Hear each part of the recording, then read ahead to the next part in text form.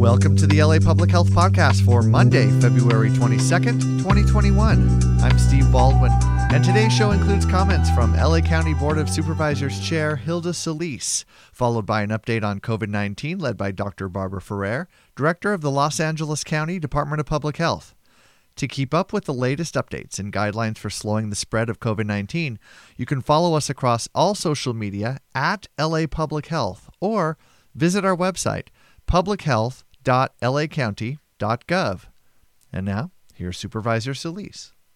I want to begin by giving a heartfelt thank you to our LA County residents. As you know, we've endured a devastating winter. At long last, it seems like we're coming out on the other side of it. And thanks to you for your collective efforts and commitment to stay home, wear masks, and practice social distancing to keep one another safe. As a result of all of this hard work, cases, test positivity, hospitalizations, and deaths are all dropping. However, we know that much more work remains to be done. Our numbers remain at a very high level, and our case rates have not decreased enough to leave the state's purple, most restrictive tier. We must, as you know, remember that if we let down our guards, this progress can quickly be undone, especially as we receive reports of more contagious and deadlier variants in the county that we've seen cause drastic surges in other parts of the world. That's why I'm urging all of us to continue working together to keep this virus under control so we can begin transitioning to a new normal. Remember, it's still dangerous to gather with people outside your household, and our health officer order still forbids gatherings of 3 or more households. And with the increasing numbers of people receiving life-saving vaccines, we know that there's a light at the end of the tunnel. The county has been hard at work building a vast network of vaccination sites, both large and small, to expand access to vaccines as much as possible. We now have over 400 sites in the county to administer vaccines, ranging from large megapods to our local community health clinics and pharmacies, who provide much needed assistance to our underserved communities. And with federal and state partnerships, which opened up sites like Cal State Los Angeles, pharmacies are beginning also to provide vaccines, and the creation of mobile vaccine units to access harder to reach communities. We're only getting started. We know we have to do more, especially to ensure that equity remains at the forefront of our pandemic response. And although our vaccination numbers are increasing, the uptake in our hardest hit communities, in our Latinx and especially the Black communities, must improve. So far, only 23% of Latinx and 5.2% of Black individuals eligible for the vaccine over the age of 16 have been vaccinated, compared to 33% of their white counterparts. And over the age of 65, only 29% of the Latinx residents and 24% of Black residents have been vaccinated, compared to almost 43% of the white residents. With the latest data made available to us by neighborhood, it's clear that our most affluent communities have greater access than those who need it the most. For example, in my district alone, the cities of Cudahy, Bell Gardens, and Huntington Park, and in the Southeast have some of the lowest vaccination rates in the county, including East Los Angeles. Meanwhile, Latinx residents continue to die at much higher rates from the virus. Last week alone, those in the Latinx community accounted for almost half of the deaths in the county of Los Angeles. And in the first district, the death rate is almost double that for other areas of the county. It's over 227 residents per 100,000. And that compares to 179 residents per 100,000 county-wide. To me, this is unacceptable. We can and we have to do better. And that's why I requested FEMA mobile vaccine clinics to be deployed to the Southeast last week, where they vaccinated 500 residents in Bell, including residents 65 and older, as well as visiting Ramona Gardens, our public housing units in Boyle Heights, where it was deployed just yesterday. It's also why tomorrow I'm introducing a board motion to ensure that equity is at the forefront of our vaccine response. utilizing metrics like language and ethnicity in planning for vaccine distribution. It also must ensure that we partner with community-based organizations, independent pharmacies, and health clinics so that we can both overcome any vaccine hesitancy in our communities that have been the hardest hit, and to make sure that vaccines are available at the places they use and trust for their care. This builds upon my prior efforts to ensure all communities can have access to the vaccine, including a motion to expand public transportation options for vaccine sites, and my collaboration with state and federal partners to get mobile vaccine sites here in the county to reach neighborhoods that need the vaccine the most. I'll also be working directly with our Department of Public Health to ensure that cities and communities with the lowest vaccination rates receive the support and necessary resources they need to increase vaccine access directly in their neighborhoods. And given the national weather disasters last week that caused some of our vaccine deliveries to be delayed, there's some catching up that needs to be done, no doubt.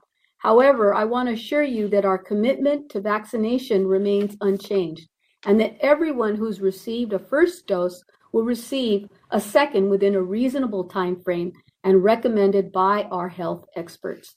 Let me be clear, if you received a first dose, you're guaranteed a second dose. And though I welcome the news that our case rates have dropped enough that TK through 6th grade schools have the option to reopen, we have to be mindful of the disparate impact this pandemic has had on our most in-need students. We have to recognize that not all of our children have had parents able to work from home and provide them with assistance navigating online learning. Other students did not have access to the necessary online tools to facilitate online learning, or their families were hit hard by the pandemic and needed their help and were forced to drop out of school altogether. As we move forward, vaccinating our school staff and beginning to reopen our elementary schools, I'm committed to ensuring our schools have the necessary tools they need to succeed. Through a motion tomorrow, I'm also directing our county departments to distribute millions of N95 masks to our schools and other essential businesses and workers, including transit operators. I hope that this will provide them with some critical relief that they deserve. In addition, I'm hard at work to make sure that those essential workers who've been risking their own health to ensure the lives and livelihoods of the county are cared for and properly compensated. And that's why, at my direction, the Board of Supervisors will consider an urgency ordinance tomorrow to provide hero pay to grocery and drug retail employees in unincorporated areas of Los Angeles County. While there is a light at the end of the tunnel with the administration of the vaccine for food and agricultural workers beginning on March the 1st, the health threats grocery and drug retail workers face are as real as they were at the beginning of this pandemic. The urgency ordinance I'm putting forward tomorrow will require grocery and drug retail stores that are publicly traded or have 300 or more employees nationwide and more than 10 employees per site to provide employees with hero pay in unincorporated Los Angeles County. That means an additional $5 an hour, and it's imperative that we act with urgency to support just compensation for grocery and drug retail employees. And I'd like to highlight the urgent need for President Biden's COVID relief package, the American Rescue Plan as it is known, which includes significant funding to address so many urgent needs brought on by the pandemic in communities across this country, but more particularly here in LA County. This critical legislation will launch a national initiative to contain COVID-19, expand access to vaccines, safely reopen schools, and it includes funding to provide necessary PPE to protect our workers, bolster our emergency response, expand testing, and strengthen our public health workforce to stop the spread of COVID-19 while distributing vaccines as quickly and equitably as possible. It invests billions to help schools serve all of our students, no matter where they're learning, and with an effort to return in-person learning as soon as conditions allow. And it delivers immediate financial relief to those who are bearing the brunt of the economic fallout from the pandemic, including the Latinx and Black communities, as well as women. It gives working families $1,400 per person checks, extends current unemployment insurance benefits, and provides $400 of supplement until the end of September. It provides billions in aid for rental assistance and to help persons experiencing homelessness, and expands nutrition benefits. It also expands child care assistance and provides tax credits to low-income families for much-needed financial relief to help make ends meet. Critically, it extends additional fiscal relief to hard-hit small businesses so that they can rehire and retain workers while purchasing the supplies needed to keep them safe. This legislation is absolutely necessary, in my opinion, and I urge our congressional representatives and senators to pass the legislation as soon as possible. I also want to applaud Governor Gavin Newsom's latest initiative to provide aid to people struggling in our state here in California, with an additional $600 check to our most neediest residents. In this type of collaborative effort, including federal, state, and county initiatives, working together with the community, that will get us through the pandemic to return to some semblance of a normal life. And when we get there, there is a light at the end of the tunnel. With vaccine supplies increasing in the coming months, we just need to continue to look out for one another and to keep each other healthy and safe. And with that, it's my pleasure to now turn it over to Dr. Barbara Ferrer, our Director of Public Health. Well, good afternoon, and thank you so much, Supervisor Solis, and to the entire Board of Supervisors. Over the past year, we faced extraordinarily difficult times, and I thank you for your unwavering leadership and all you've done to protect the health of LA County residents. Today, I'll be providing updates on our progress with reducing transmission of COVID-19 in LA County and how cases and deaths among staff and residents at our skilled nursing facilities have been declining over the past weeks. I'll also provide updates on our vaccination efforts and the framework we're using for vaccinating groups that will be eligible to get vaccinated starting March 1st, next Monday. First, to update you on our current status, and I'll take the first slide. I do want to start today's update recognizing the heartbreaking loss of life from this deadly virus. 500,000 people have passed away across our nation. And here in LA County, we're approaching the terrible milestone of 20,000 deaths. Let us remember and honor all those who have passed with a moment of silence. We're sad to report today 21 additional people have passed away, which brings the total number of COVID-related deaths in LA County to 19,904.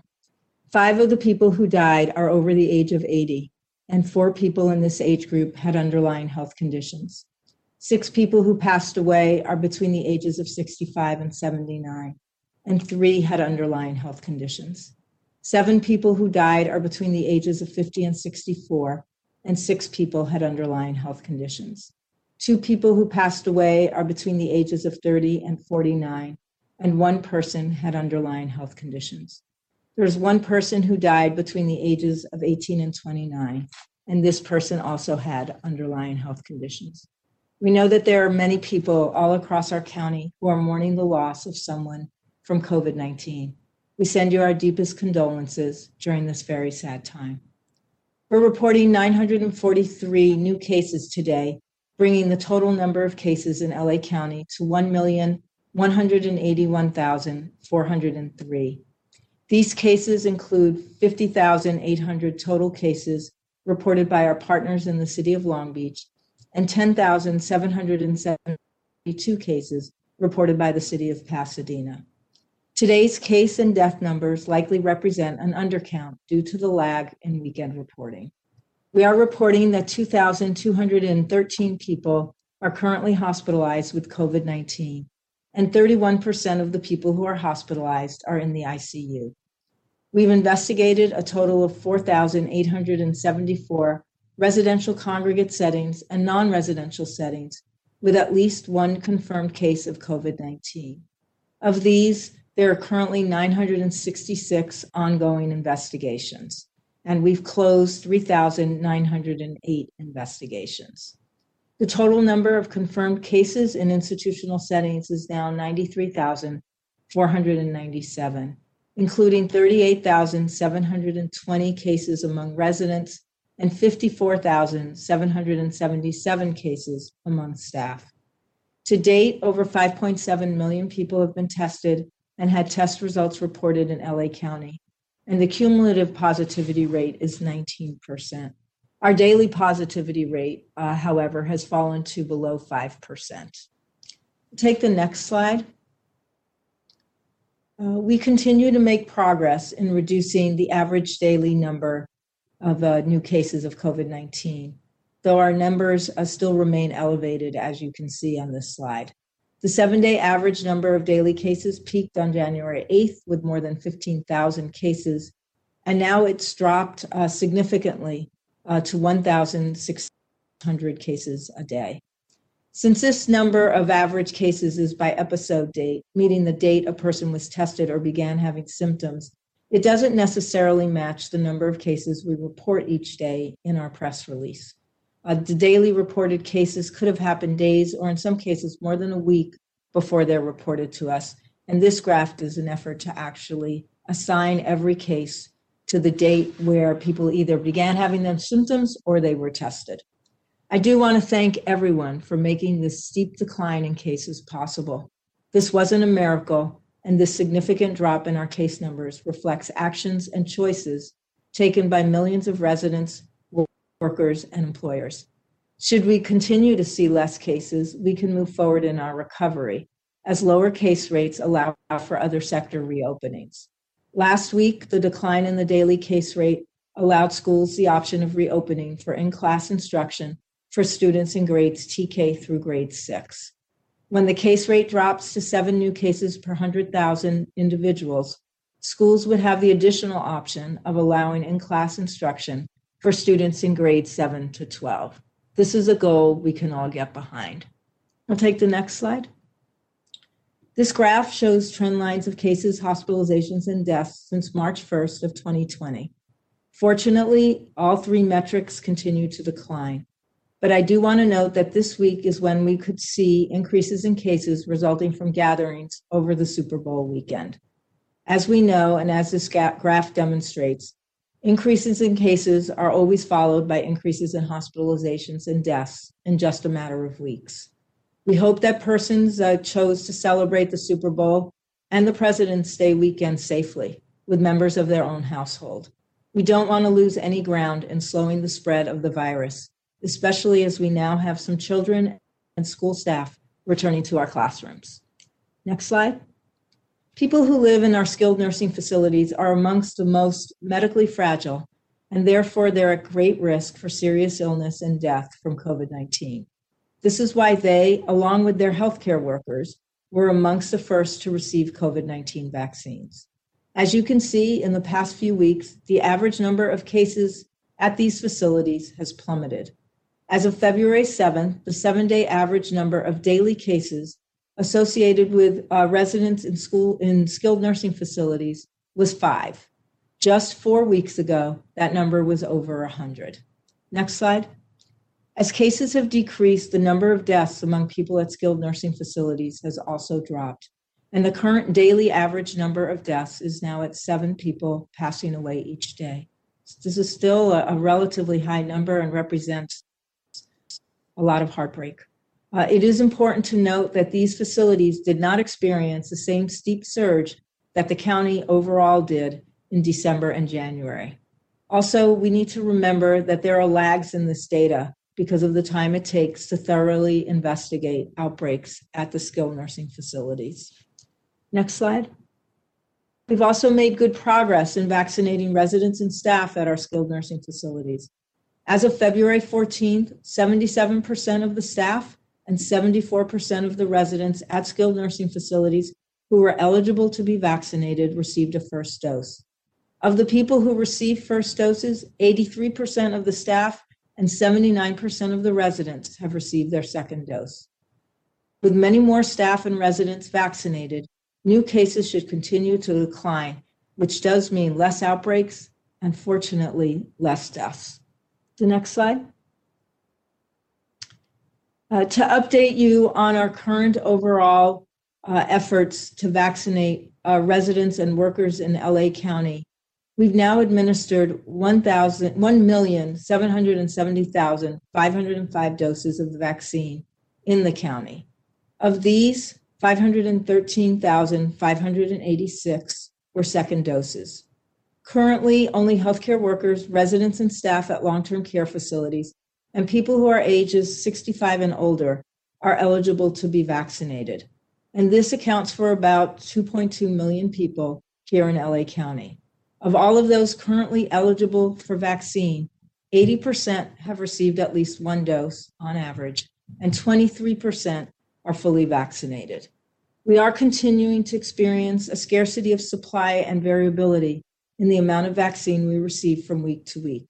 To date, we've received 1,831,075 doses of vaccine. And as you can see, that means that over 90% of the vaccines we've received within 5 days were in the arms of people who are eligible to get vaccinated. As more vaccine comes into LA County, our priority is to ensure that eligible residents and workers in the hardest hit communities have much easier access to the vaccine. Next slide. This table shows the summary of the weekly distribution of COVID-19 vaccines by site type for this upcoming week. We continue, as you can see, to have a great deal of unused capacity. There are almost 500,000 appointment slots that are available this week, and we only had enough doses for 209,000 appointments. The large points of dispensing, or pods, run by Public Health and LA City receive about half of the allocation. Our federally qualified health centers receive almost 18% of all available doses, and pharmacies received a little over 10% of the doses. Across all sectors, there's much more capacity to vaccinate, though we simply do not have the supply of vaccine to offer more appointments. Our large pods alone could be providing an additional 160,000 doses this week if there was sufficient vaccine supply. I'll take the next slide. On March 1st, 3 additional sectors, education and childcare, emergency services and first responders, and food and agriculture, will be eligible to be vaccinated here in LA County. We are working with these sectors and other partners to finalize vaccination strategies that offer multiple sites where eligible workers can easily get vaccinated. We estimate that about 691,000 people will be eligible for vaccine in the education and childcare sector. Many school districts already have their partnerships and capacity to create their own pods to vaccinate their workforce. Independent and parochial schools can partner either with their school districts or they'll have reserved appointments at the county pods for their workforce. There will also be opportunities for childcare workers to be vaccinated at closed pods with reserved appointments at the county pods. We're still reviewing survey data from colleges and universities to guide final plans for this group of educators and staff. I'll take the next slide. For law enforcement, emergency services, and first responders, agencies, this includes the courts and correctional facilities, they will all be partnering with fire departments, police departments, the Department of Public Health, the Department of Health Services, and local hospitals to vaccinate their workforce. We estimate that over 140,000 people work in this sector. I'll take the next slide. An estimated 470,000 people work in the food and agriculture sector here in LA County. For this sector, because it includes such a variety of occupations, a one-size-fits-all approach will not be adequate. There are a number of food services and agricultural workers who may not be easily reached. Therefore, it's necessary to not only partner with employers and employee organizations, but it's going to require coordination with trusted sources for these groups, like the unions, workplace leaders, community leaders, and community-based organizations. In closing, I do want to acknowledge the remarkable work that's being done by our many partners to vaccinate people who are currently eligible. There are so many people working on this effort. from vaccinators at the over 400 vaccination sites who every day are providing vaccines to thousands of people in LA County, to our many partners that are continually innovating to create ways for people who are living in the hardest hit areas to have better access to vaccines. There is no shortage of heroes here in LA County, and I could not be more grateful for all of this amazing work. Now, Dr. Christina Galley will provide updates from the Department of Health Services. Good afternoon, everyone. As you're aware, the number of new patients with COVID-19 requiring hospitalization each day across Los Angeles County has continued to steadily decline over the last several weeks. And based on this pattern of hospitalizations, we expect that the demand for hospital-based services, including the overall demand for hospital beds, ICU beds, as well as ventilators, will also continue to decrease over the next 4 weeks. The effective transmission rate, or the R, that we model through the hospital bed demand model is also still slowly falling, with the most recent value estimated at 0.78, which is down last week from 0.81.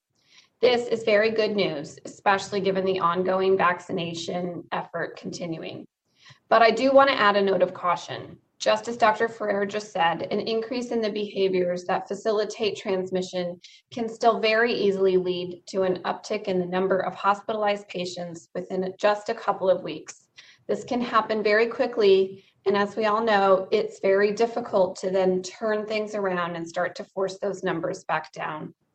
The situation, given how tenuous it can be and how quickly things can change, it's very important that people continue all those basic public health practices in their daily life to limit transmission. And this is true even if you have been vaccinated. Wearing a mask, washing your hands, keeping your distance, these practices are all still very important. Even with the arrival of the vaccine, community-based testing remains a core strategy to reducing virus transmission within our communities. Please do get tested. If you have a known exposure to someone with COVID, if you have symptoms of COVID, or if you think you might have been exposed. Testing is an important tool to identify if you've been infected with the virus and to reducing the chance that you spread it to others. In the weeks to come, I'll share more about the role of testing in this emergent vaccine reality and how important it still is for our communities, and how DHS will continue to support different efforts around community-based testing over the next several months. As just one example of the new community testing initiatives, last week DHS announced that we are expanding access to testing within some of the most at-risk communities through the new Black Church COVID-19 testing partnership. This initiative is designed to help address the unequal distribution of and access to healthcare resources among communities of color, a fact that contributes to race-based inequalities with COVID-19. This partnership with the Tabernacle Community Development Corporation and supported by the African American Community Empowerment Council includes 8 churches that are located across Los Angeles County. The sites do not require an appointment ahead of time and are completely free of charge for anyone to use. We are aiming to test at least 150 people a day at each of the 8 church testing locations through June 30th. If you prefer, you can also have the option of pre-registering for a test online. All of the sites can also accommodate walk-ups. To find a new church test site near you, you can visit their website at aacec-cal.org/COVID-19 testing and click on COVID-19 community testing. You can also get more information on this or any of the other community-based testing locations and opportunities by going to the county's COVID-19 testing website, which is covid19.lacounty.gov, and then click on testing. This type of dedicated investment is needed to increase testing access and is done in partnership with Black churches, which have such an important role as a trusted source of information and counsel and guidance and influence within Black communities. A similar initiative will also launch soon among Latinx churches. We're thankful for the support of Governor Newsom, as well as the entire Los Angeles County Board of Supervisors and the entire network of Black churches that are making these new community-based testing sites possible. As we wait for widespread vaccine distribution, our vigilance in doing everything we can remains important so that we can maintain the ongoing lower rates of transmission with our communities, the lower rates of hospitalizations, and the lower death rates, and continue us on that all-important path to reopening our schools and our businesses. So thank you to everyone who is still doing this hard work day after day that is needed to contain the deadly virus. And we'll now take questions. Ladies and gentlemen, if you wish to ask a question, please raise your hand using the hand icon or send the host a chat with your name and outlet to be placed in queue. As a courtesy to other reporters and to allow for ample time for questions, we ask that you please limit yourself to 1 to 2 questions per reporter. Our first question will come from the line of Stephanie Dazio. Stephanie, your line is unmuted. Please go ahead. Oh, yes, I beat Claudia, finally. Okay, figure we all needed a laugh today. Dr. Ferrer, you had mentioned in your slide about the total vaccines administered. It's 1,770,000 and change, but the county has received 1,831,000 and change. Can you explain the disparity in that? That's my first question, and my second question is, we've been talking about inequity a lot in the vaccines, in the case numbers themselves. How are we getting to this point that the vaccine distribution is so widely unequal? We saw the data from Beverly Hills versus areas in Southeast LA.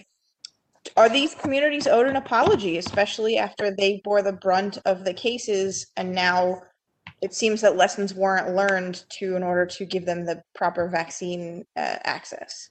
So those are my questions. Thanks. Yeah, thanks a lot, Stephanie. Let me just start with a small difference between what we've been allocated and what's already gotten into people's arms. It's just a time lag issue. What gets allocated then has to last for a whole week. As you've all seen, we've had problems making sure that the allocations last for the whole week. So this is really over a 4-day time period. But if we looked over 7 days, all of these doses would have probably, highly likely that they all would be gone. Because as you know, we ran out of doses very quickly last week.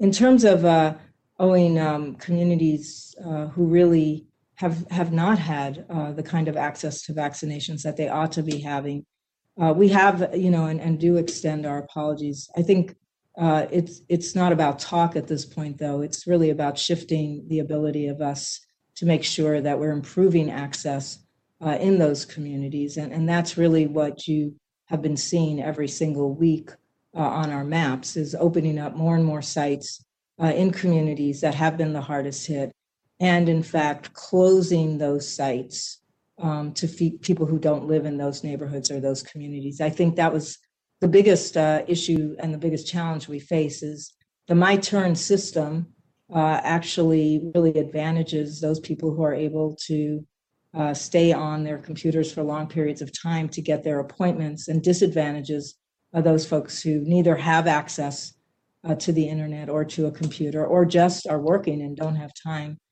to be on their computers for hours at a time looking for where an appointment may be able to open up. So I think you're going to start to see much better numbers.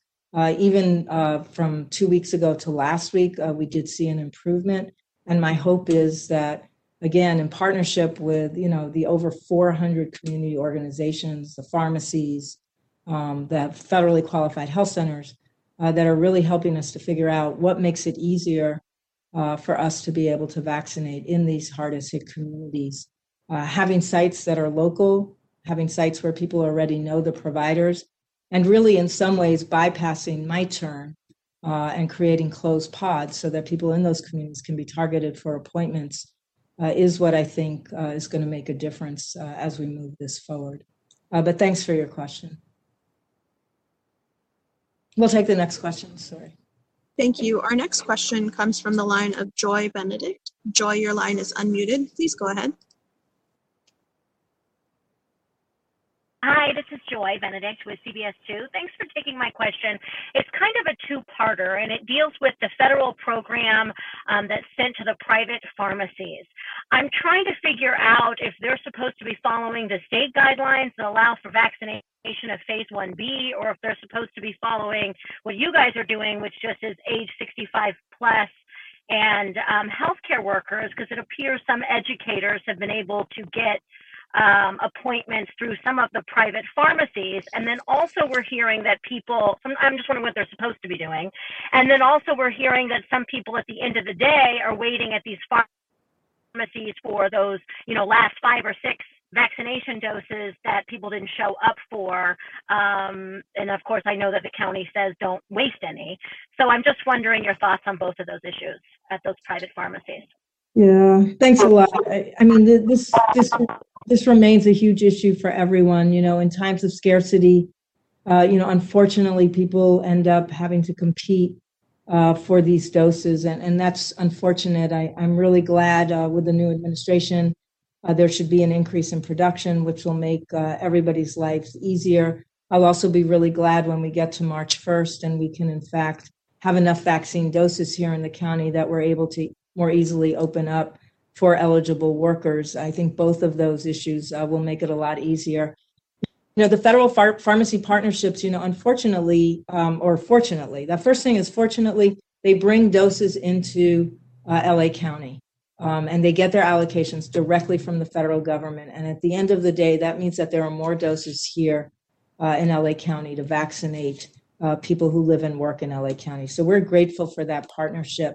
But honestly, they do work with their federal partnerships, and they work with their chains on trying to make sure that they, in fact, are offering a vaccine as they've been directed. I think it is hard, given that there are different mandates from the federal government, slightly different parameters that have been offered by the state, and we, as a very large county, are desperately trying to be able to align with the state's parameters, which will happen next week. We just needed more doses. LA County has only received about 20, doses for about 21% of our population to date.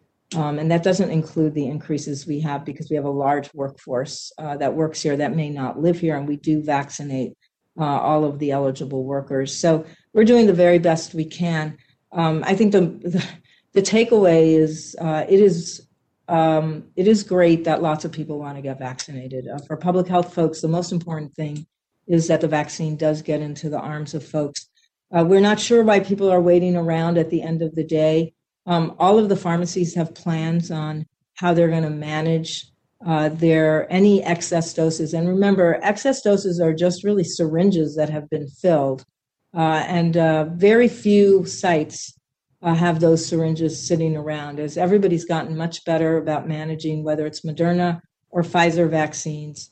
There's very, very little need for you to be drawing syringes when you don't have people that have actually got appointments with you. But, we do, again, tell everyone, no waste at all. Do whatever you can to make sure that every single dose gets into the arm of a person who needs to get vaccinated. So thanks for that. Our next question comes from the line of Claudia Bishuda. Claudia, your line is unmuted. Please go ahead. Hi, can you hear me? Yep. Can you hear me? Okay, great. I just wanted to clarify a couple of things before asking my questions. So Supervisor Solis had mentioned the presence of deadlier variants in LA County, and as far as I know, the testing has only turned up the UK variant and then like our homegrown Cal variant. So is there something I'm missing there? Two, do you have a breakdown of residents versus people who simply work in the county who are getting vaccinated here?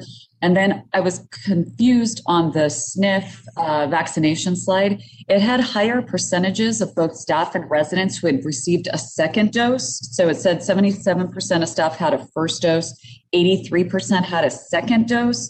So is that 83% of the 77%? Okay, those are the clarification questions. My real questions are, how many doses are you expecting this week? How many first dose appointments might open up in LA County? And then can we get an update on vaccination efforts among homeless people? And I know Dr. Galley has talked about, or I think it was her, who talked about targeting the Johnson & Johnson vaccine for homeless populations. I'm wondering what other populations might be targeted for that one dose shot. Thank you. Yeah, I'm not sure I'm going to get to all of these, but let me just try to start. So the UK variant, which is present here in LA County, is in fact thought to be slightly more deadly. It has a higher mortality rate associated with that variant. So I believe Supervisor Solis, when she mentioned that, was accurate, because that variant is in fact circulating. In terms of residents versus non-residents, we have some data on that. Happy to have somebody send that over to you. It really doesn't necessarily match exactly with residents versus workers, though. So I want to, issue some caution on that. Many workers do live in LA County, and it's really hard for us to tease out sort of workers versus everybody else. The occupation field in the enrollment or getting an appointment is an optional field. A lot of people don't fill it out. But we do know exactly how many people who have been vaccinated live in LA County versus those that we vaccinated that don't. And as a matter of fact, our slides from last week that look at race and ethnicity differences are done just for people who have been vaccinated and who are in fact residents in LA County. So happy to get you those numbers. I don't know them off the top of my head. In terms of the slide that talks about the SNFs, the second number of percent is the percent of people who got a first dose and now had their second dose. So it's a little bit different denominator there. It's really the only people who can get a second dose are those who got a first dose. So the denominator shifts to those who already got their first dose. A quick update on people experiencing homelessness. We'll try to provide that. We usually spend, every other week, we usually do focus on people experiencing homelessness and the plans for vaccination. I do want to say we're vaccinating people experiencing homelessness right now who are 65 and older, and we are using the vaccines that we have available. It's either Moderna or it's Pfizer. I know Dr. Galley can also talk about, what will happen when Johnson & Johnson comes. I do want to say that Johnson & Johnson will be distributed widely. It'll be distributed at all community sites once it gets here. It's a very effective vaccine. It does have this advantage of being a one-dose vaccine. So obviously there are some settings where it's going to make a lot of sense to vaccinate people because the circumstance really makes it easier to just be able to provide that one dose. But I also want to be very clear that we'll be using Johnson & Johnson at all of our sites all across the county because it's a very effective vaccine. So I can add just briefly on that. So the Housing for Health Division of the Department of Health Services is one of really many providers that provides vaccines among the homeless population. As of the middle of last week, we had provided over 1,200 doses to homeless individuals, and that's largely using the Moderna vaccine. We're happy to use whichever vaccine is available. As Dr. Ferrer just mentioned, the J&J vaccine, if it is approved by the FDA, we believe it's a very effective, high quality, great vaccine, just as are the Pfizer and the Moderna vaccine. The Moderna vaccine is a little bit easier because of cold chain issues among the homeless, so that's largely what we use there. But J&J would be an excellent option as well. And the doses this week, we typically receive plus or minus 400 or so doses, though it varies by week for vaccination among the homeless. But I believe the shipment was delayed this week because of some of the transportation issues due to the cold weather and across the United States. But we absolutely will continue to do outreach among the homeless and vaccinate people that are both in the encampments as well as in a variety of sheltered settings. We'll take the next question. Thank you. Our final question will come from the line of Patrick Healy. Patrick, your line is unmuted. Patrick, your line is unmuted. Please go ahead. Our final question will come from the line of Jackie Fortier. Jackie, your line is unmuted. Please go ahead. Hi there. Thanks for taking my question. Dr. Ferrer, if you could please give us a little bit more insight into how the documentation will work once we open it up to other folks in the Tier 1B. Are people, going to have to prove that they work at a grocery store, or just a little more information on how that will work, please? Thank you. Yeah, it's a great question. And obviously, yes, there'll be some verifications. I want to note that the verifications are really not meant to be a barrier for people who are eligible to get vaccinated. They're really just meant to make sure that with limited supply at this point, those are in fact the people who are getting vaccinated.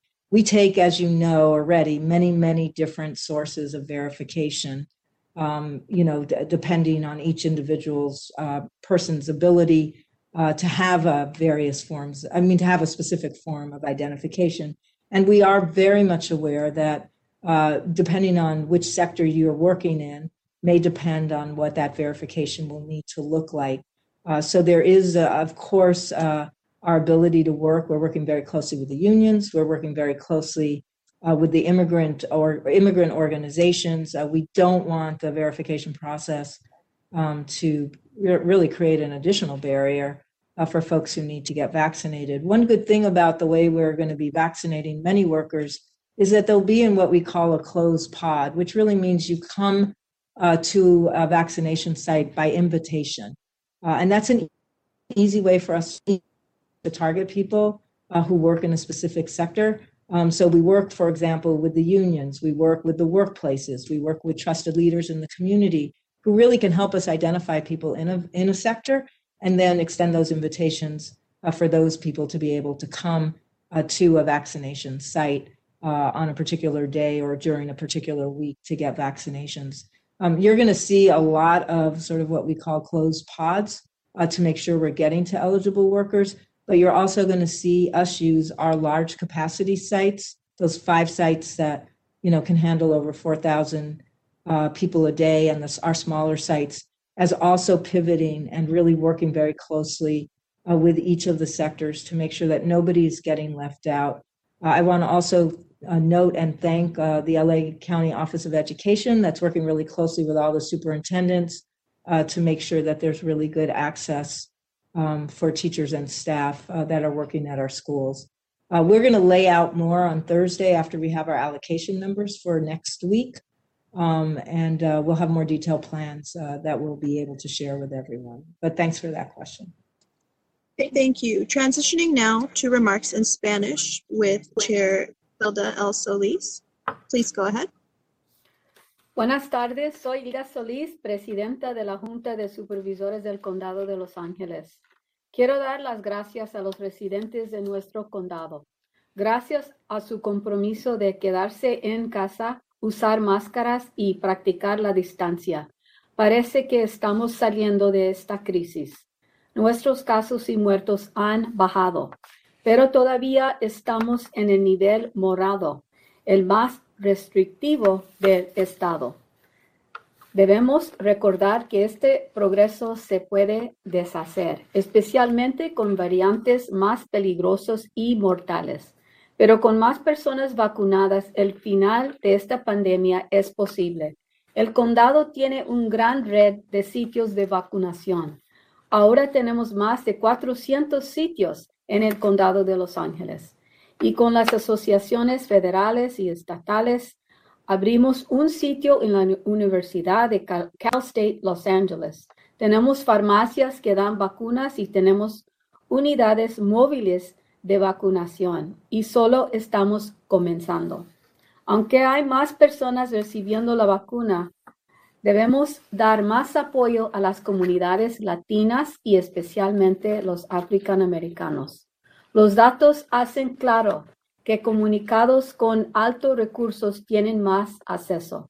Por ejemplo, en áreas de Cudahy, Bell Gardens, Huntington Park, el este de Los Ángeles, tienen unas de las tasas de vacunación más bajos del condado. La semana pasada, latinos representarán casi la mitad de las muertes en el condado. Esto es inaceptable. Por eso pide que la clínica móvil de vacunas de FEMA vaya al sureste de la semana pasada. Y ayer la clínica móvil fue a las viviendas públicas de Ramona Gardens en Boyle Heights. Con estas visitas dieron 750 vacunas a miembros elegibles de la comunidad.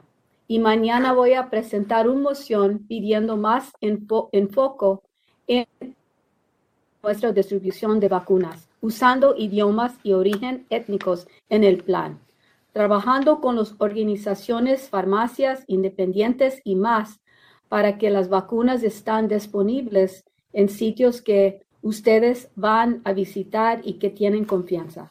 Y también trabajé con el Departamento de Salud Pública para que áreas con las tasas de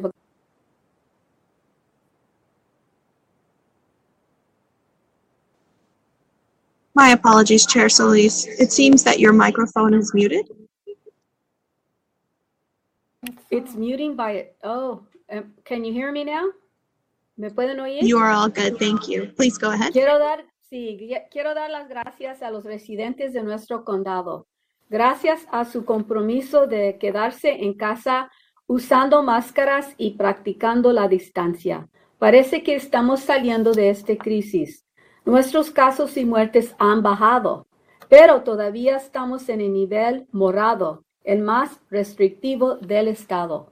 Con estas visitas dieron 750 vacunas a miembros elegibles de la comunidad. Perdóname.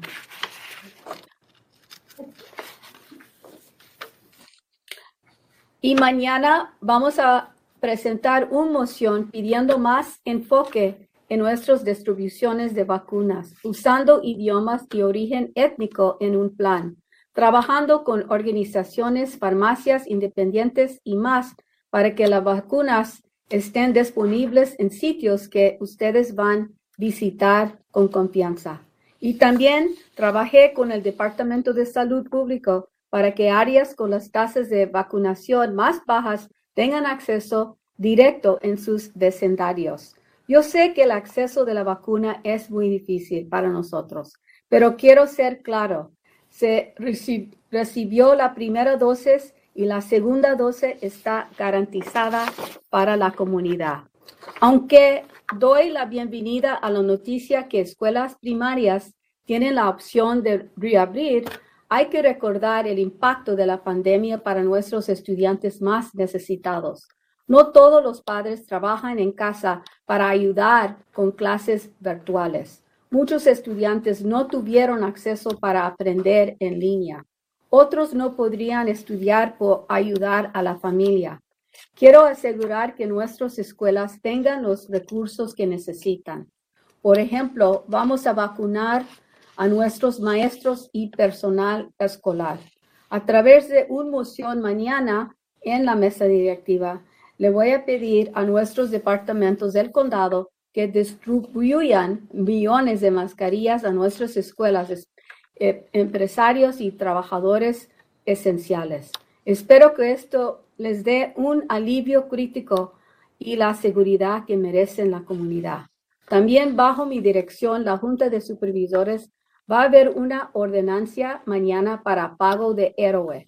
Esto es para los trabajadores de ciertos supermercados y lugares donde venden medicamentos en áreas no incorporadas del condado de Los Ángeles. La ordenanza pide un aumento de pago de $5 adicionales la hora. Es urgente dar una compensación justa para estos trabajadores. Hemos logrado mucho y hay que mantener la esperanza. Espero que ustedes reciben más información y que también toman la vacuna porque es muy necesario. Esperamos mucho más vacunas aquí en el condado. Solo tenemos que seguir cuidándonos unos a otros para mantenernos sanos y seguros. Con eso les presento la representante del Departamento de Salud Pública, Jacqueline Valenzuela. Muchas gracias. Buenas tardes. Hoy daremos actualizaciones sobre nuestro progreso en la reducción de la transmisión de COVID-19 en el condado de Los Ángeles y cómo los casos y fallecimientos entre el personal y los residentes de los centros de enfermería especializada han disminuido durante las últimas semanas. También presentaremos actualizaciones sobre nuestros esfuerzos de vacunación y la guía que se usará para vacunar a los grupos que serán elegibles a partir del 1 de marzo. Ahora, para informarles sobre nuestro estado actual. First slide, please. 500,000 de personas han fallecido en toda nuestra nación y aquí en el condado de Los Ángeles nos acercamos al terrible hito de las 20,000 muertes. Y hoy nos entristece informar que 21 personas más han fallecido, lo que eleva el número total de muertes relacionadas con COVID-19 en el condado de Los Ángeles a 19,904. Sabemos que hay muchas personas en todo nuestro condado que están de luto por la pérdida de alguien a causa de COVID-19. Le enviamos nuestro más sentido pésame durante este momento tan triste. Y hoy también estamos reportando 943 casos nuevos, lo que eleva el número total de casos en el condado de Los Ángeles a 1,181,403. Los números de casos y muertes de hoy probablemente representen un retraso en los informes del fin de semana. Estamos informando hoy que 2,213 personas están actualmente hospitalizadas con COVID-19 y el 31% de las personas que están hospitalizadas están en unidades de cuidados intensivos. El total de casos confirmados en entornos institucionales es de 93,497, incluidos tanto el personal como los residentes. 38,720 de estos casos confirmados son residentes y 54,777 son personal. Hasta la fecha se han realizado pruebas a más de 5.7 millones de personas y se han informado los resultados al condado de Los Ángeles. La tasa de positividad acumulada es del 19%. Next slide, please. Seguimos avanzando en la reducción del número promedio de casos nuevos diarios de COVID-19, aunque nuestros números siguen siendo elevados. El promedio de 7 días de casos diarios alcanzó su punto máximo el 8 de enero con más de 15,000 casos y ahora se ha reducido en un 90% a 1,600 por día. Dado que ese número es el promedio de casos por fecha de episodio, es decir, la fecha en que una persona se hizo el examen o comenzó a tener síntomas, no necesariamente coincide con el número de casos que informamos cada día en nuestro comunicado de prensa. Los casos reportados diariamente podrían haber ocurrido días o en algunos casos más de una semana antes de que se nos informe. Queremos agradecer a todos por hacer posible este descenso de casos. Esto no fue un milagro y esta caída significativa en el número de casos refleja las acciones y decisiones tomadas por millones de residentes, trabajadores y empleadores. Si seguimos viendo menos casos, podemos avanzar en nuestra recuperación, ya que las tasas más bajas permiten reaperturas en otros sectores. La semana pasada, la disminución en la tasa de casos diarios permitió a las escuelas la opción de reabrir para recibir instrucciones en clase para los estudiantes de los grados de kinder transicional al 6º grado. Cuando la tasa de casos baje a 7 casos nuevos por 100,000, las escuelas tendrían la opción de permitir la instrucción en clase para estudiantes en los grados del 7 al 12. Next slide, please. Este gráfico muestra las líneas de tendencia de casos, hospitalizaciones y muertes desde el 1 de marzo del 2020. Afortunadamente, los tres continúan disminuyendo, pero queremos señalar que esta semana es cuando podríamos comenzar a ver aumentos en los casos a causa de las reuniones durante el fin de semana del Super Bowl. Como sabemos y como demuestra este gráfico, los aumentos de casos son seguidos por aumentos en hospitalizaciones y muertes en tan solo unas semanas. Esperamos que la gente celebró el Super Bowl y el fin de semana del Día de los Presidentes de manera segura, con miembros de su hogar. No queremos perder terreno para frenar la propagación del virus, especialmente porque algunos niños y el personal escolar están regresando a las aulas. Next slide, please. Las personas que viven en nuestras instalaciones de enfermería especializada se encuentran entre las más frágiles desde el punto de vista médico y corren un gran riesgo de sufrir una enfermedad grave y hasta morir por COVID-19. Es por eso que ellos, junto con los trabajadores de salud, fueron de los primeros en recibir las vacunas de COVID-19. Como puede ver, en las últimas semanas, el promedio de casos en estas instalaciones se ha bajado drásticamente. Al 7 de febrero, el promedio de 7 días de casos diarios asociados con centros de enfermería especializada era de 5. Hace solo 4 semanas, ese número era de más de 100. Next slide, please. A medida que los casos han disminuido, la cantidad de muertes entre las personas en centros de enfermería especializada también ha disminuido y el número promedio diario actual de muertes es 7. Es importante señalar que estas instalaciones no experimentaron el mismo aumento pronunciado que el condado en general sufrió en diciembre y enero. Además, tenga en cuenta que hay retrasos en estos datos y debido al que lleva a investigar a fondo los brotes. Next slide, please.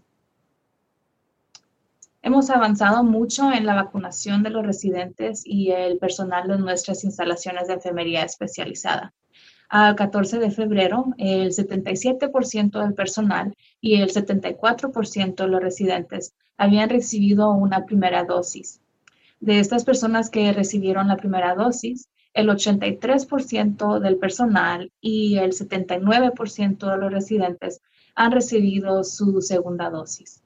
Con mucho más personal y residentes vacunados, los casos nuevos deberían continuar disminuyendo, lo que significará menos brotes y menos muertes. Next slide, please. Para actualizarlos sobre nuestros esfuerzos generales para vacunar a los residentes y trabajadores del condado de Los Ángeles, ahora hemos administrado 1.770.505 dosis de vacunas en el condado. De esto, 513.586 fueron segunda dosis. Actualmente, solo los trabajadores de salud, los residentes y el personal de los centros de atención a largo plazo y las personas de 65 años o más son elegibles para vacunarse y esto representa aproximadamente 2.2 millones de personas aquí en el condado de Los Ángeles. De todos los que actualmente son elegibles para la vacuna, el 80% ha recibido al menos una dosis y el 23% está completamente vacunado. Seguimos viendo escasez de suministro y variedad en la cantidad de vacuna que recibimos de una semana a otra. Hasta la fecha hemos recibido 1.831.075 dosis de vacuna y en este momento, a medida que llegan más vacunas al condado de Los Ángeles, nuestra prioridad es garantizar que los residentes y trabajadores elegibles en comunidades más afectadas tengan acceso fácil a las vacunas. Next slide, please. Esta tabla es un resumen de nuestra distribución semanal de vacunas de COVID-19 por tipo de sitio. Seguimos teniendo una gran capacidad sin utilizar. Hay casi 500,000 espacios para citas disponibles esta semana y solo tuvimos dosis suficientes para 209,000 citas. Los grandes puntos de dispensación, o PAD por sus siglas en inglés, administrados por el Departamento de Salud Pública y la Ciudad de Los Ángeles, recibieron la mitad de la asignación. Nuestros centros de salud calificados a nivel federal han recibido casi el 18% de las dosis y las farmacias han recibido poco más del 10% de las dosis. En todos los sectores hay mucha más capacidad para vacunar, aunque simplemente no tenemos el suministro de vacunas para ofrecer más citas. Solo nuestros pods, como dijimos por sus siglas en inglés, nuestros pods grandes podrían proporcionar 157,000 dosis adicionales esta semana si hubiera suficiente suministro de vacunas. Next slide, please. El 1 de marzo, 3 sectores adicionales, educación y cuidado infantil, servicios de emergencia y primeros auxilios y alimentos y agricultura serán elegibles para ser vacunados aquí en el condado de Los Ángeles. Estamos trabajando con estos sectores y otros socios para finalizar las estrategias de vacunación que ofrecen múltiples sitios donde los trabajadores elegibles pueden vacunarse. Estimamos que alrededor de 691,000 personas serán elegibles para una vacuna en el sector de educación y cuidado infantil. Muchos distritos escolares tienen asociaciones y la capacidad de crear sus propios puntos de dispensación para vacunar a su fuerza laboral. Las escuelas independientes y parroquiales se asociarán con sus distritos escolares o tendrán citas reservadas en los puntos de dispensación del condado para su fuerza laboral. También habrá oportunidades para que los trabajadores de cuidado infantil se vacunen en pods cerrados y con citas reservadas en los pods del condado. Todavía estamos revisando datos de encuestas de colegios y universidades para guiar los planes finales para este grupo de educadores y personal. Next slide, please. Para el sector de servicios de emergencia y primeros auxilios, las agencias, incluidos los tribunales y las instalaciones correccionales, se asociaron con los departamentos de bomberos, departamentos de policía, el Departamento de Salud Pública y el Departamento de Servicios de Salud y hospitales locales para vacunar a su fuerza laboral. Estimamos que más de 145,000 personas trabajan en este sector. Next slide, please.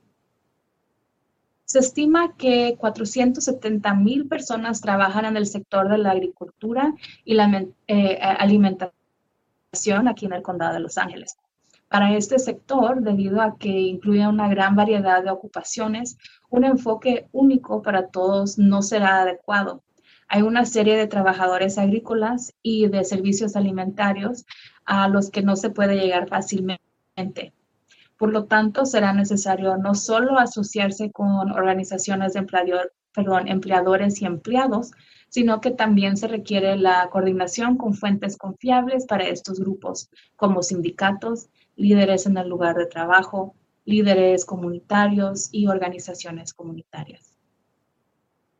Para terminar, queremos reconocer el trabajo extraordinario que están realizando nuestros numerosos socios para vacunar a las personas que actualmente son elegibles. Hay tantas personas trabajando en este esfuerzo, desde los vacunadores en los más de 400 sitios de vacunación que todos los días están proporcionando vacunas a miles de personas, hasta nuestros tantos socios que están innovando continuamente para crear formas para asegurar que las personas que viven en los lugares más afectados tengan acceso a la vacuna. No hay escasez de héroes aquí en el condado de Los Ángeles y no podríamos sentirnos más agradecidos por todo este increíble trabajo. And now we'll go on and take questions. And it looks like we don't have any questions in Spanish, so we'll go ahead and move on to remarks in Armenian. Բարի օր բոլորին։ Շնորհակալություն վերահսկող Սոլիսին եւ ամբողջ վերահսկիչ խորհրդին։ Վերջին 1 տարվա ընթացքում մենք բախվել ենք արտակարգ դժվար ժամանակներին եւ շնորհակալ եմ ձեր ղեկավարության եւ այն ամեն ինչի համար, ինչ դուք արել եք Լոս Անջելես շրջանի բնակիչների առողջությունը պաշտպանելու համար։ Այսօր ես կտրամադրեմ թարմացումներ մեր առաջընթացի վերաբերյալ Լոս Անջելես շրջանում COVID-19 փոխանցումը նվազեցնելու եւ թե ինչպես են վերջի շաբաթների ընթացքում դեպքերի եւ մահվան դեպքերի հմուտ բուժքույրական հաստատությունների բնակիչների շրջանում նվազել։ Ես նաեւ կտրամադրեմ թարմացումներ պատվաստումների մեր ջանքերի եւ պատվաստանյութերի խմբերի համար, որոնք իրավասու կլինեն մարտի 1-ից։ Ես կցանկանայի այսօրվա թարմացումը սկսել մի պահ լռությամբ, ճանաչելով այս մահացու վիրուսից ցավալի կյանքի կորուստը։ Կես միլիոն մարդ է մահացել մեր ողջ տարածքով եւ այստեղ Լոս Անջելեսում մենք մոտենում ենք 20,000 մահվան սարսափելի իրադարձությանը։ Ներկայ իրավիճակի վերաբերյալ տեղեկությունները հետևյալն են։ Այսօր ցավով հայտնում ենք եւս 21 մահվան մասին։ Այս մարդկանցից 5-ը 80 տարեկանից բարձր են, որոնցից 4-ը ունեցել են ուղեկցող առողջական խնդիրներ։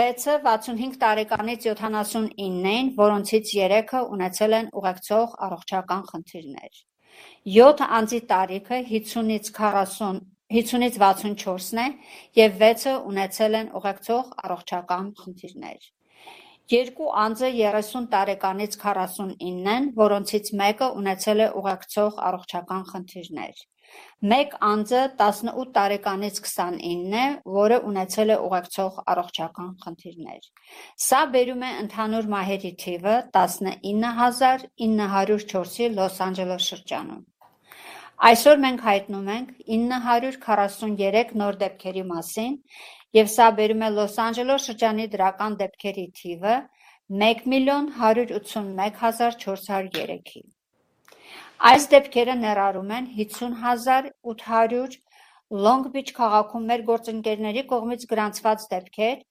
իսկ Փասադենա քաղաքի կողմից գրանցված 10,772 դեպքեր, որոնք ունեն անկախ առողջապահական բաժանմունքներ։ Ներկայումս հոսպիտալացվել են 2213 մարդ, որոնցից 31%-ը գտնվում են ինտենսիվ խնամքի բաժանմունքում։ Ինստիտուցիոնալ միջավայրում հաստատված ընդհանուր դեպքերը 93,497 են, ներառյալ անձնակազմը և բնակիչները։ Այս դեպքերից 38,720-ը բնակիչներն են և 54,777-ը անձնակազմ։ Ավելի քան 5,7 միլիոն մարդ տեստավորվել են և արդյունքները զեկուցվել են Լոս Անջելես շրջան, որոնցից 19%-ը դրական են։ Դեպքերը ըստ դրվագի ամսաթվի տենդենսի։ Մենք շարունակում ենք առաջընթաց տեսնել գրանցել COVID-19-ի օրեկան նոր դեպքերի միջին քանակի կրճատման հարցում, չնայած մեր թվերը շարունակում են բարձր մնալ։ 7-օրյա միջին օրեկան դեպքերի քանակը գագաթնակետին հասավ հունվարի 8-ին ավելի քան 15,000 դեպքերով և այժմ ընկել է 90%-ով և օրեկանը դարձել է 1600 դեպք։ Քանի որ այս թիվը միջինը դեպքերն են և ըստ դրվագի ամսաթվի, այսինքն ամսաթիվը, երբ անձը փորձարկվել է կամ ախտանիշներ է ունեցել, դա պայմանորեն չի համապատասխանում այն դեպքերի թվին, որոնք մենք ամեն օր հայտնում ենք մեր մամլո հաղորդակցության մեջ։ Ամեն օր հաղորդվող դեպքերը կարող են պատահել օրեր կամ որոշ դեպքերում դրանց մասին մեզ հաղորդելու ավելի քան 1 շաբաթ առաջ։ Ես ուզում եմ շնորհակալություն հայտնել բոլորին, բոլոր հնարավոր դարձնելու համար։ Այս հրաշք չէր և մեր գործը այս զգալի անկումը արտացոլում է միլիոնավոր բնակիչների և աշխատողների և գործատուների կողմից ձեռնարկված գործողություններ ու ընտրություններ։ Եթե շարունակենք ավելի քիչ դեպքեր տեսնել, մենք կարող ենք առաջ շարժվել մեր վերականգնման մեջ, քանի որ գործակիցները թույլ են տալիս այլ հատվածներ վերաբացվելու։ Անցյալ շաբաթ գործի ամենօրյա մակարդակի անկումով դպրոցները հնարավորություն ստացան վերաբացվել TK-ից նախադպրոցականից մինչև 6-րդ դասարանի աշակերտների համար, դասարանային ուսուցման համար։ Երբ տեմպը իջնի մինչև 7 նոր դեպքեր ամեն 100,000-ի, դպրոցները հնարավորություն կունենան թույլատրել դասային ուսուցում 7-ից 12 դասարանների աշակերտների համար։ Բարեբախտաբար շարունակում են անկում ապրել հիվանդանոցներում։ Ուզում եմ նշել, որ այս շաբաթ այն ժամանակն է, երբ մենք կարող ենք սկսել տեսնել դեպքերի աճ Սուպերբոլ հանգստյան օրերի հավաքույթների արդյունքում։ Ինչպես գիտեք, դեպքերի աճը հաջորդվում են հոսպիտալացման և մահվան դեպքերի աճը ընդամենը մի քանի շաբաթվա ընթացքում։ Հուսով ենք, որ մարդիկ նախընտրեցին Սուպերբոլի և նախագահական տոների հանգստյան օրերին ապահով նշել իրենց ընտանիքի անդամների հետ։ Մենք չենք ցանկանում որևէ հիմք կորցնել վիրուսի տարածումը դանդաղեցնելու հարցում, մանավանդ որ որոշ երեխաներ և դպրոցի աշխատակիցներ վերադառնում են դասարաններ։ Հմուտ բուժքույրական հաստատությունների դեպքերը։ Մարդիկ, ովքեր ապրում են մեր հմուտ բուժքույրական հաստատություններում, բժշկական առումով առավել փխրուն են և մեծ ռիսկի են ենթարկվում լուրջ հիվանդության և COVID-19-ի մահվան համար։ Ահա թե ինչու նրանք առողջապահական աշխատողների հետ միասին առաջիններից են, ովքեր ստացան COVID-19-ի պատվաստանյութերը։ Ինչպես տեսնում եք, անցած մի քանի շաբաթների ընթացքում այս հաստատություններում դեպքերի միջին թիվը կտրուկ ընկավ։ Փետրվարի 7-ի դրությամբ հմուտ բուժքույրական հաստատությունների հետ կապված ամենօրյա դեպքերի 7 օրվա միջին թիվը 5-ն էր։ Ընդամենը 4 շաբաթ առաջ այդ թիվը գերազանցում էր 100-ը։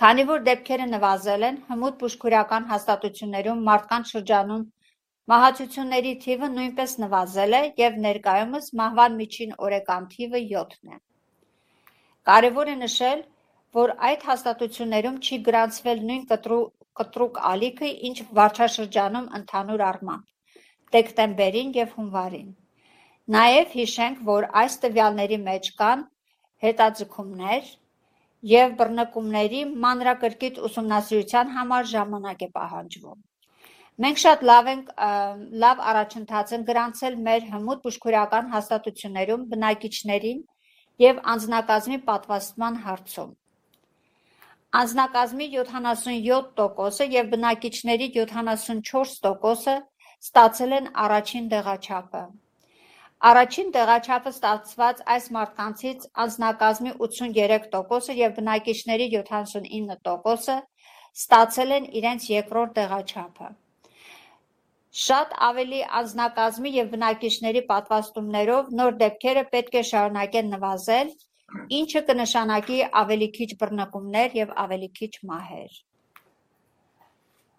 Տեղեկացնել ձեզ Լոս Անջելես շրջանի բնակիչների և աշխատողների պատվաստելու մեր ընթացիկ ընդհանուր ջանքերի մասին։ Մենք այժմ վարչաշրջանում իրականացրել ենք 1,770,505 դեղաչափ պատվաստանյութ։ Դրանցից 513,586-ը երկրորդ դեղաչափերն էին։ Ներկայումս պատվաստման իրավունք ունեն միայն առողջապահության ոլորտի աշխատողները, բնակիչներ և երկարաժամկետ խնամքի հաստատությունների աշխատակիցները և 65 տարեկան կամ ավելի բարձր տարիքի մարդիկ։ Դա կազմում է մոտ 2,2 միլիոն մարդ այստեղ Լոս Անջելես շրջանում։ Ներկայումս պատվաստման իրավունք ունեցող բոլոր անձանց 80%-ը ստացել են առնվազն առաջին դեղաչափը, իսկ 23%-ը ամբողջությամբ պատվաստված են։ Մենք շարունակում ենք զգալ մատակարարման սակավություն և շաբաթ առ շաբաթ ստացված պատվաստանյութերի քանակը փոփոխականություն ենք տեսնում։ Մինչև օրս մենք ստացել ենք պատվաստանյութերի 1,831,075 պատվաստանյութեր և Լոս Անջելես վարչաշրջան և մեր առաջնահերթությունն է ապահովել, որ առավելագույն տուժած համայնքների իրավասու բնակիչներն ու աշխատողները հեշտությամբ հասանելի լինի պատվաստանյութերը։ Մենք շարունակում ենք ունենալ մեծ քանակությամբ չօգտագործված կարողություններ։ Այս շաբաթ գրեթե 500,000 նշանակած ժամ կար և մենք ունեցել ենք միայն բավարար չափաբաժիններ 209,000 հանդիպումների համար։ Բաշխման կամ փոդեր կենտրոնների խոշոր կետեր, որոնք ղեկավարում են հանրային առողջապահության և Լոս Անջելես շրջանից ստացած հատկացումների կեսը։ Մեր ֆեդերալ նահանգի կողմից որակավորված առողջապահության կենտրոնները ստացել են դեղաչափերի գրեթե 18%, իսկ դեղատները ստացել են դեղաչափերի 10%-ից մի փոքր ավել։ Ոլորտներում պատվաստումներ կատարելու շատ ավելի մեծ հնարավորություններ կա, չնայած մենք պարզապես պատվաստանյութերի մատակարարում չունենք ավելի շատ նշանակումներ առաջարկելու համար։ Միայն մեր մեծ փոդերը, կենտրոնները այս շաբաթ կարող են ապահովել 157,000 լրացուցիչ դեղաչափեր, եթե պատվաստանյութերի բավարար մատակարարում լիներ։ Երեխաների խնամքի ոլորտների թարմություն։ Մարտի 1-ին 3 լրացուցիչ ոլորտներ՝ կրթություն եւ երեխաների խնամք, արտակարգ իրավիճակների ծառայություններ եւ առաջին արձագանքողների եւ սննդամթերք եւ գյուղատնտեսություն իրավունք կստանան պատվաստել այստեղ Լոս Անջելես շրջանում։ Մենք աշխատում ենք այս կենտրոնների եւ այլ գործընկերների հետ վերջնականապես պատվաստելու ռազմավարություններ, որոնք առաջացնում են բազմաթիվ կայքեր, որտեղ համապատասխան աշխատողները կարող են պատվաստվել։ Մենք գնահատում ենք, որ շուրջ 691,000 մարդ կրթության եւ երեխաների խնամքի ոլորտում պատվաստանյութի իրավունք կստանա։ Շատ դպրոցական շրջաններ ունեն համագործակցություն եւ կարողություն ստեղծելու իրենց սեփական կենտրոնները իրենց աշխատուժի պատվաստելու համար։ Հնարավորություններ կստեղծվեն նաեւ երեխաների խնամքի աշխատողների պատվաստումները փակ կենտրոններում եւ վերապահված նշանակումներով վարչական շրջանի կենտրոններում։ Մենք դեռ վերանայում ենք քոլեջների եւ համալսարանների հետազոտության տվյալները, այս խմբի մանկավարժների եւ անձնակազմի վերջնական պլանները ղեկավարելու համար։ Արտակարգ ծառայությունների եւ առաջին արձագանքողների հատվածի համար գործակալությունները, ներառյալ դատարանները, ուղիչ հիմնարկները, համագործակցելու եւ հրշեջ բաժանմունքների, ոստիկանության բաժանմունքների, հանրային առողջապահության վարչության եւ տեղական հիվանդանոցների հետ իրենց աշխատուժը պատվաստելու համար։ Մենք գնահատում ենք, որ այս ոլորտում աշխատում է ավելի քան 145,000 մարդ։ Մոտ 470,000 մարդ աշխատում են սննդի եւ գյուղատնտեսության ոլորտում Լոս Անջելես շրջանում։ Այս հատվածի համար, քանի որ այն ընդգրկում է զբաղմունքների այնպիսի բազմազանություն, միանգամայն համապատասխանում են բոլորին, մոտեցումը համարժեք չէ։ Գոյություն ունեն պարենային ծառայություններ, գյուղատնտեսության մի շարք աշխատողներ, որոնք հնարավոր չէ հեշտությամբ հասնել։ Հետևաբար անհրաժեշտ կլինի ոչ միայն համագործակցել գործատուների եւ աշխատողների կազմակերպությունների հետ, այլ նաեւ կպահանջվի համակարգում այդ խմբերի համար վստահելի աղբյուրների հետ, ինչպիսիք են արհմիությունները, աշխատավայրերի ղեկավարները, համայնքների ղեկավարները եւ համայնքային կազմակերպությունները։ Վերջում ես ուզում եմ ընդունել այն ուշագրավ աշխատանքը, որը արվում է մեր բազմաթիվ գործընկերների կողմից։ Ներկայումս իրավասու մարդկանց պատվաստելու համար։ Այս ջանքերի վրա աշխատում են այնքան շատ մարդիկ, սկսած պատվաստանյութերից ավելի քան 400 պատվաստանյութերի կայքեր, ովքեր ամեն օր պատվաստանյութեր եւ տրամադրում են հազարավոր մարդկանց եւ մեր բազմաթիվ գործընկերներ, ովքեր անընդհատ նորարարություններ են ստեղծում ամենաշատ տուժածների համար ուղիներ ստեղծելու համար։ Հերոսների պակաս այստեղ Լոս Անջելես շրջանում չկա։ Եվ ես չէի կարող ավելի իրախտապարտ լինել այս զարմանալի աշխատանքի համար։ Շնորհակալություն։ Thank you. Now the remarks in Korean. 안녕하십니까? 먼저 오늘 업데이트를 시작하기 전에 이 죽음의 바이러스로부터 희생된 생명들을 기르기 위해 묵념의 시간을 갖도록 하겠습니다. 나라 전체에 걸쳐서 50만 명이 목숨을 잃었고 LA 카운티에서는 2만 명의 사망자가 있었습니다. 묵념.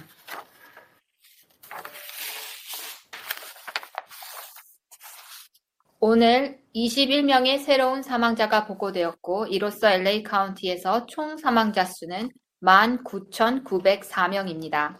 이 중에 5명은 80세 이상, 그중 4명이 기저질환이 있었습니다.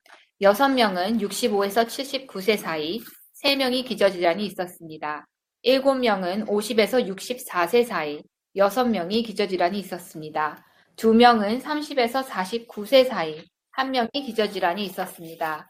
1명은 18에서 29세 사이로 그 사람은 기저질환이 있었습니다. 오늘 943개의 새로운 케이스가 보고되었고 이로써 LA 카운티에서의 총 케이스 수는 118만 1,403건입니다. 이 케이스 수는 롱비치시에서 5만 800건, 파사디나시에서 1만 772건을 포함한 수치입니다. 오늘 케이스 수와 사망자 수는 주말 보고에 지연이 있었으므로 더 적게 보고된 것으로 보여집니다. 현재 코비드19로 2,213명이 병원에 입원해 있으며 31%가 중환자실에 입원해 있습니다.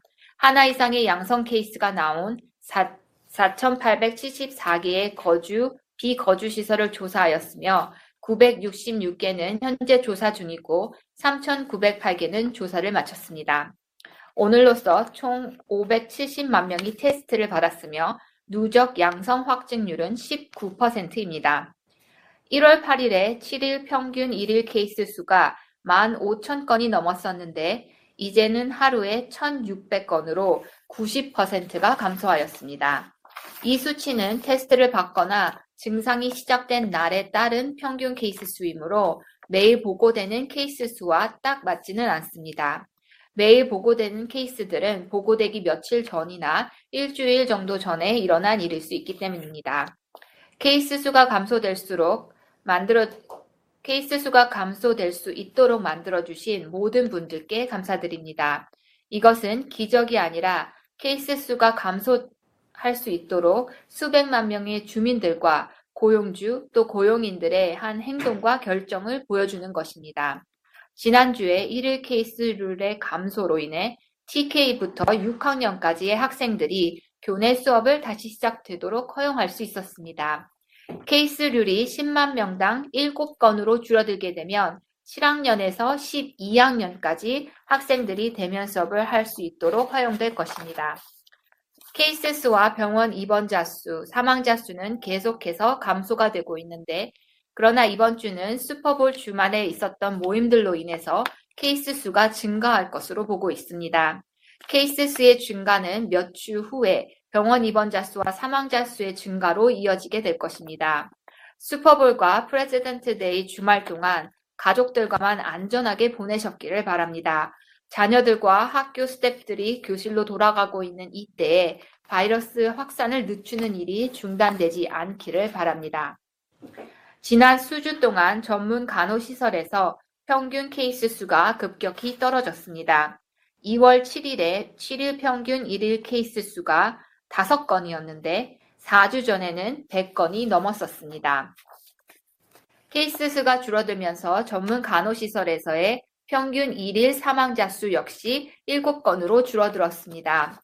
중요한 점은 이 시설들에서는 12월과 1월에 카운티에서 전체적으로 있었던 급증이 없었고 발병을 조사하는 데 시간이 걸리기 때문에 이 데이터에는 지연이 있을 수 있습니다. 전문 간호시설에서 77%의 직원들과 74%의 거주민들이 첫 번째 백신 접종을 받았습니다. 첫 번째 접종을 받은 사람들 중에 83%의 직원과 79%의 거주민들이 두 번째 접종 역시 받았습니다. 더 많은 직원들과 거주민들이 백신 접종을 받으면서 새 케이스 수도 줄어들 것이며 발병률과 사망률 역시 줄어들게 될 것입니다. LA 카운티 내에서는 현재 177만 505개의 도스의 백신이 접종되었습니다. 이 중에 51만 3,586개는 두 번째 접종이었습니다. 현재 의료 서비스 종사자들과 장기 요양시설에 거주하고 있는 거주민들, 직원들 65세 이상만이 백신을 접종받을 수 있으며 이들은 LA 카운티에 약 220만 명에 해당됩니다.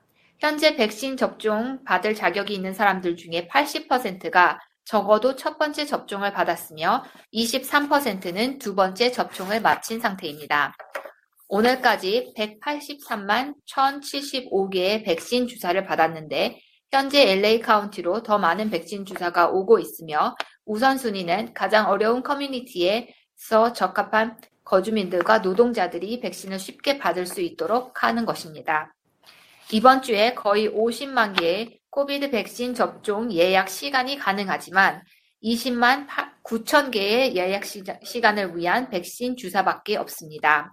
이 중에 절반은 LA시와 보건국이 운영하는 대규모 접종 장소에서 받을 수 있습니다.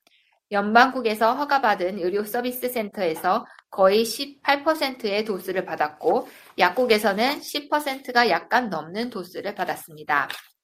접종을 할 수 있는 장소들은 많이 있지만 백신 공급량이 많이 부족한 상태입니다. 이번 주에 대규모 접종 장소에서는 15만 7천 개의 백신 주사가 접종될 것입니다. 3월 1일부터 LA 카운티에서는 교육과 보육, 응급 서비스와 최초 대응자, 음식과 농업에 종사하는 사람들이 백신 접종을 받을 수 있게 될 것입니다. 현재 이 접종 가능한 근로자들이 접종을 받을 수 있도록 접종 장소와 방법을 확정하고 있는 중입니다. 교육과 보육 부분에서 약 69만 1,000명이 백신 접종을 받을 자격이 있을 것입니다. 많은 학교 디스트릭에서는 각 직원들을 위해 백신 접종 장소를 마련하고 있습니다. 독립된 사립 그리고 종교 학교에서는 각 학교 디스트릭과 협력을 하거나 카운티에서 마련한 대규모 접종 장소를 예약하여 접종받도록 마련될 것입니다. 보육시설 종사자들도 카운티 대규모 접종 장소에서 예약하여 접종을 받을 수 있을 것입니다. 칼리지와 대학교에서는 교육자들과 직원들을 위해 계획을 확정짓기 위해 설문조사 데이터를 검토 중입니다. 병원과 교도소를 포함한 응급 서비스와 최초 대응자 부문, 에이전시를 위해 소방서, 경찰국, 보건국, 의료서비스국, 그리고 병원들과 협력하여 백신을 접종하게 될 것입니다. 이 부문에 약 14만 5천 명이 일하고 있는 것으로 예상되고 있습니다. LA 카운티에서 음식과 농업 부면에서는 약 47만 명이 일하고 있는 것으로 보고되고 있습니다.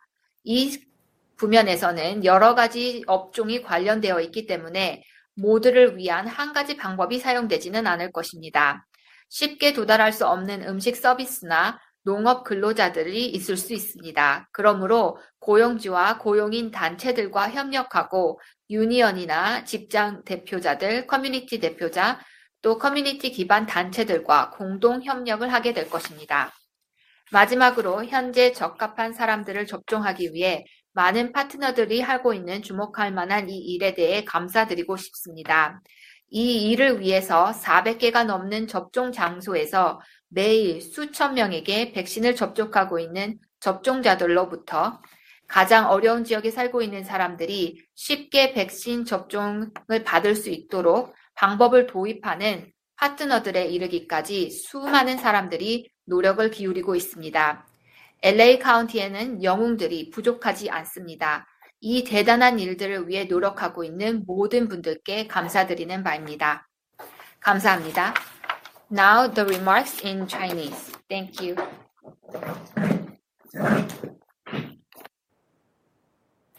感谢您，督察委员索丽斯女士，感谢您和全体督察委员。过去的一年十分艰难，我非常感谢您领导洛县居民抗疫不懈的努力和指导，保护洛县居民的健康。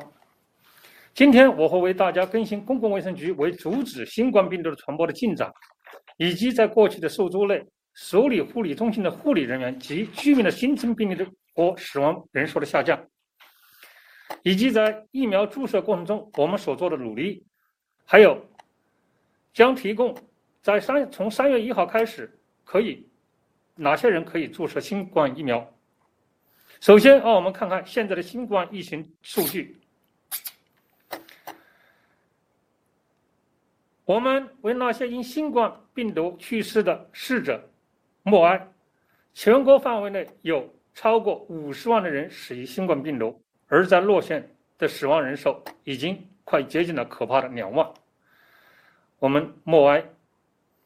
很不幸，今天我县又有21人因新冠病毒去世，这样我县总死亡人数就达到了19904人，其中5人的年龄属于80岁以上的长者，其中4人患有其他疾病，6人的年龄介于65岁到79岁之间，其中3人患有其他疾病，7人的年龄介于50到64岁之间，其中6人患有其他疾病，2人的年龄介于30到49岁之间，其中1人患有其他疾病，1人的年龄是18到29岁之间，这个人患有其他疾病。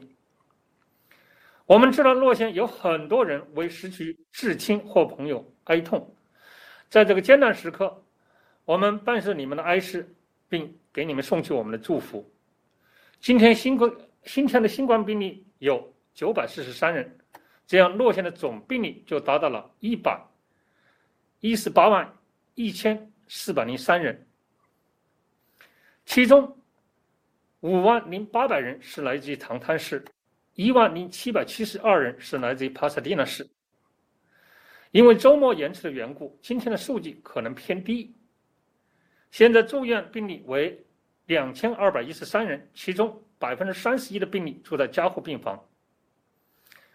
我们已对4874个大型住宅和非住宅机构做了调查，这些机构均有至少1个已知的新冠病患者，其中966个仍在调查中，3908个已结束调查。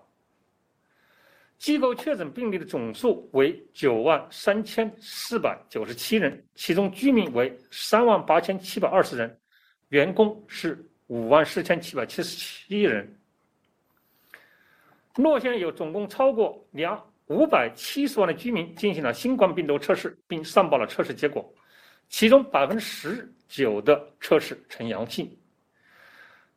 事发日病例趋势，我县的每日新增病例一直在下降，尽管每日新增病例仍然很高。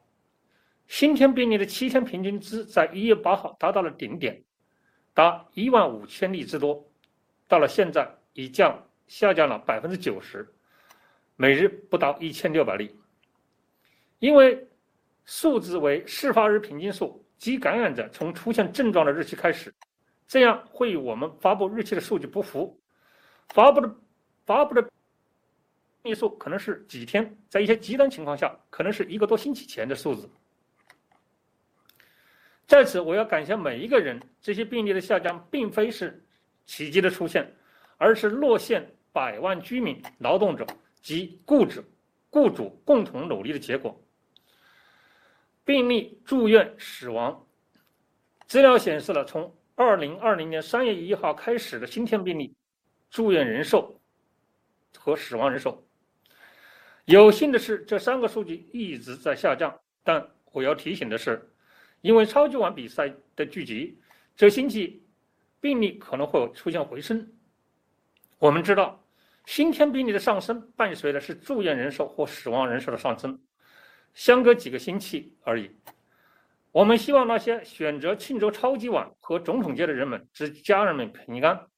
我们不希望看到防疫工作的停顿，尤其是当一些学生和员工准备返校之际。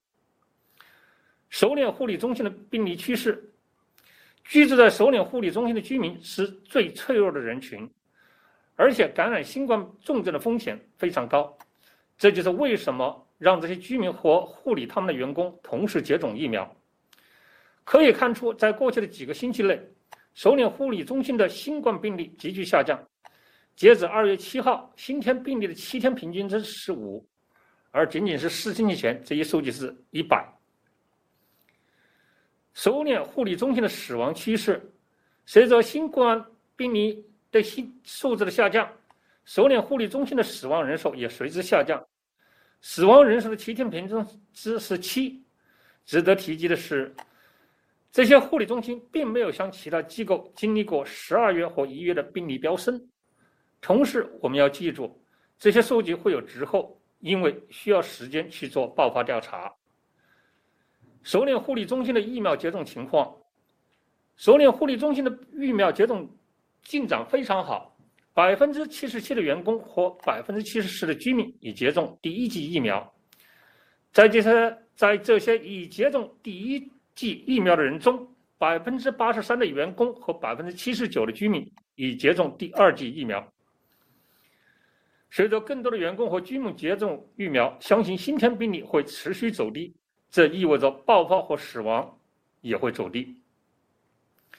疫苗数据简报，到目前为止，我们总共接受了1770505支疫苗，其中513586支属于第2剂注射目前医务人员、长期看护所的员工和居民以及65岁以上的居民可以接种，这一人数总共约220万。在这220万中，80%已接种至少第1剂疫苗，25%已全部完成接种。疫苗供应持续紧张，到目前为止，洛县总共收到了183万1075剂疫苗。随着更多的疫苗到达，我们会确保高感染区的合格的居民及工作人员优先接种。我们接种点仍然可以接种更多的人员，所有接种点可以每周接种50万人，但我们只有20万09千剂疫苗可以使用。诺县和诺市管理的大型接种点收到了大约一半的疫苗，联邦许可的医护中心收到了18%的疫苗，而药店收到了不到10%的疫苗。全县范围内，我们有足够的人提供更多的接种，只是疫苗不足。这星期各大接种点可以接种15万7千剂疫苗，但这是在有疫苗的情况下。孩童看护所更新，到3月1号，教育和孩童看护紧急服务中心及食品和农业部门将可以开始接种疫苗。我们目前正在与这些部门联系。教育和孩童服务部门大概有69万1千人需要接种，紧急救护部门大约有14万5千人需要接种，农业部门大概会有47万人需要接种。That concludes for today. Thank you. This episode of LA Public Health was produced by the Los Angeles County Department of Public Health.